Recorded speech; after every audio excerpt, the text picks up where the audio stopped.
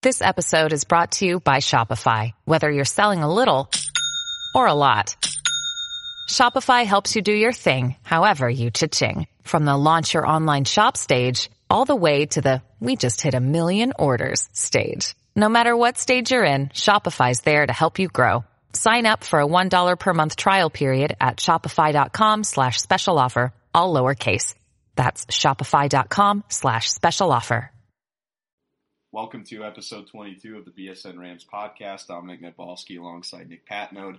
Nick, another game, another big road win for the Rams. The road warriors, it seems like, That's in the Mountain right. West. Their first win in the pit since 2007. Their fourth win in Albuquerque in the last 40 years. They get a big 68-56 victory in a rematch against the Lobos. Yeah, I mean, your initial thoughts in a game where, I mean, yet again, I don't think a whole lot of people gave the Rams a chance. They come out, they play their game, they limit New Mexico offensively, and they win this one fairly convincingly. It was great to see. I mean, they controlled the pace of this game a lot better than they did against Wyoming, and they had a week to prepare, so they were able to get rid of some of that fatigue from Wyoming because you saw that set in late in the second half of that game, but you didn't see it really against New Mexico, and I thought, guys that needed to step up did, and, yet again, when we're looking for an answer, guess who gives it to us? Gene Clavell. So, it's great to see him and Emmanuel continue to play the way they are, but this is their fifth consecutive road win in conference, and I don't think, is it the first time they've ever had 5 consecutive road conference wins? Yes, in one season. That's incredible. I mean, these guys are picking up wins in all the arenas where they haven't won in like 20 years. And you forget about the one in CU. So, I mean, they've done it conference play, non-conference play. It's really ridiculous. And especially doing it like we've talked the story of just not having the full roster. And so these guys are playing with a chip on their shoulder. They got a lot of heart. They're a good basketball team. It just makes you wonder, how good would they be if they had everybody active? They would be scary good. So, it's fun. It's fun to watch, though. Yeah, Gian. I mean, once again, was Gian essentially. I mean, he was a big part of 2 big runs that the Rams had to pull away late. That trio of CSU just continues to produce on offense. The Rams get 52 points from Amago, Clavell, and Prentice Nixon. Emmanuel Amago also getting his 16th double-double of the season, 11th in conference play. Now he's got 3 cracks at tying the Mountain West all-time single-season record, which I expect him to tie on Saturday and break on senior night next Tuesday. So I expect nothing less from him. CSU getting 17 points off UNM turnovers.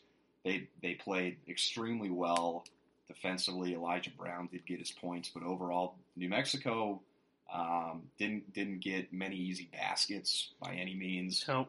But what was interesting in the story of this game? I didn't really see tension. I mean, it doesn't seem like there was no leftover animosity from the game in Fort Collins. It didn't seem like that was a factor at all. There wasn't a time where you saw guys jawing at each other or anything. So fairly calm all around. Yeah, you saw the officials bring the players together before the game. I'm assuming just to say we're having a zero tolerance type of thing for tonight. And, good for the players, good for the coaches during the game. Now, after the game, there's plenty of folks that have retweeted the shot of Craig Neal kind of being reluctant to shake Larry Sandler. He had to kind of go out of his way. So you maybe wonder what happened there. These 2 teams could very well meet again, in the Mountain West tournament. So there may be even a 3rd game this season between these teams. Oh yeah. So it's going to be fun to watch that tournament in Vegas, and hopefully, it doesn't seem like there's a team. Well, Boise State they've lost to twice, but they can beat any one of these teams, and so it'll be a fun thing to see happen down there in Vegas. Yep. So the Rams are now 19-9, which is remarkable, really. 11-4 in conference play. I mean, I remember after that Fresno State loss when they played there, and we did our podcast the following week, and I went out and said that it'd be fortunate if they get 5 more wins, and I think they've rattled off about 9 or 10 since then. So I think we all had our doubts at that point. It was just looking like, boy, this is going to be one of those seasons, and good for the players for saying no, we're not gonna go down like that. We're not gonna let our name be tarnished like that, and they've done something pretty remarkable this year. Listen, the Rams have 2 guys in the running for Player of the Year. Now, Gian hasn't played every game because of obviously he was out for a little while at the beginning of the season, so he's not eligible for the media vote, but for the coaches' vote, he certainly is. And you're talking, Gian might be number 1, Emmanuel's 2 or 3 right now in the running, so that's pretty impressive. I mean, I think right now, if you were even just an informal poll, if you were to ask every coach, who's the one guy you don't like putting a game plan against? Oh, yeah. Trying to. And I guarantee it's number 3. Yeah, it has to be. The guy, because there's not a game plan. He plays better when he's defended than he does when he's open. I mean, that's just the kind of guy he is. So, I don't know. He's one of the best improvisers that maybe I've ever seen in college basketball. It's truly remarkable. As a guy not many people were familiar with when Bejarano was running things here, right.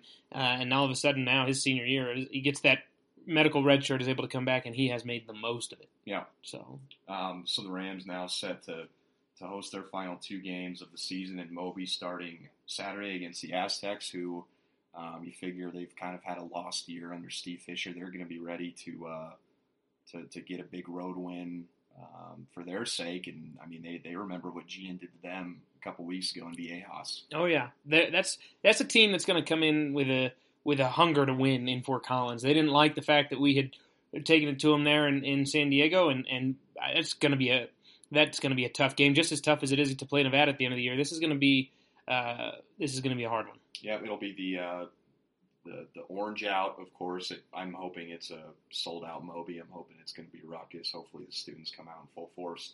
And then, Tuesday.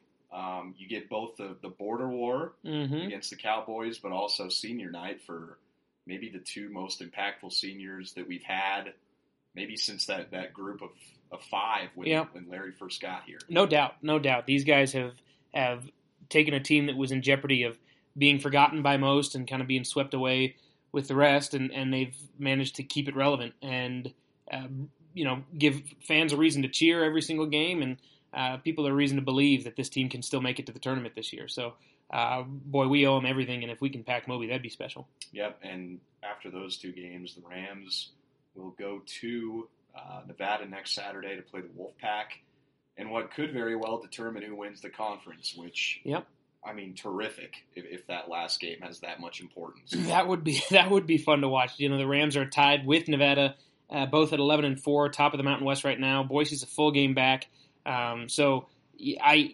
If the Rams continue to win, and then it's going to come down to that last game, and that would be special. There's a handful of teams still vying for that 5th bye in the tournament, so that'll be fun to kind of keep up with, see who's going to make it in and who's going to be stuck in the play-in games. But I can tell you one thing: you're not going to want to miss the Vegas tournament. That's going to be fun. Yeah, we're definitely excited for that one. But we've got some kind of breaking, if you want to call it that, football news here right. with the announcement that the Rams will be playing Illinois State, the FCS, here in 2018 to round out their non-conference schedule, which also consists of their annual Rocky Mountain Showdown with the Buffaloes and a meeting with Jim McElwain's Florida Gators. Your initial thoughts on Illinois State? Well, I think it's great that we're scheduling an FCS team because give this administration a little credit for scheduling some tough, Division I schools. I mean, think about it. We've got Alabama coming up, Florida coming up. We've got we scheduled with Texas A&M sometime in the future, Oregon State. We've got a lot of big schools, so it's nice to see at least one cupcake game. I mean, here's your layup of the season. Right, that'll be good. We need those. I mean, it's true, especially because Mountain West doesn't have teams that are consistently terrible. I mean, Boise State's always hard to beat, and Utah State's normally pretty difficult. So, it's good to get. I'm hoping this doesn't bite us like playing North Dakota State did that one year and things, but no, it'll be it's good for them to get another team in place. Yep, that's going to be fun. So we've also got of course spring ball coming up here pretty quick. So I mean, September's right around the corner. Yeah, It'll be here before you know it. Yep, we'll be talking about Colin Hill rehabbing from his ACL tear, Marvin Kinsey from an ACL. So we got a lot to look forward to over the next couple months. Yep. But in the meantime, big week of hoops coming up next couple weeks. So we'll be back here next week to go over those last 2 home games. That's going to do it for this one. We thank you guys for listening. See you back here next week. Go Rams!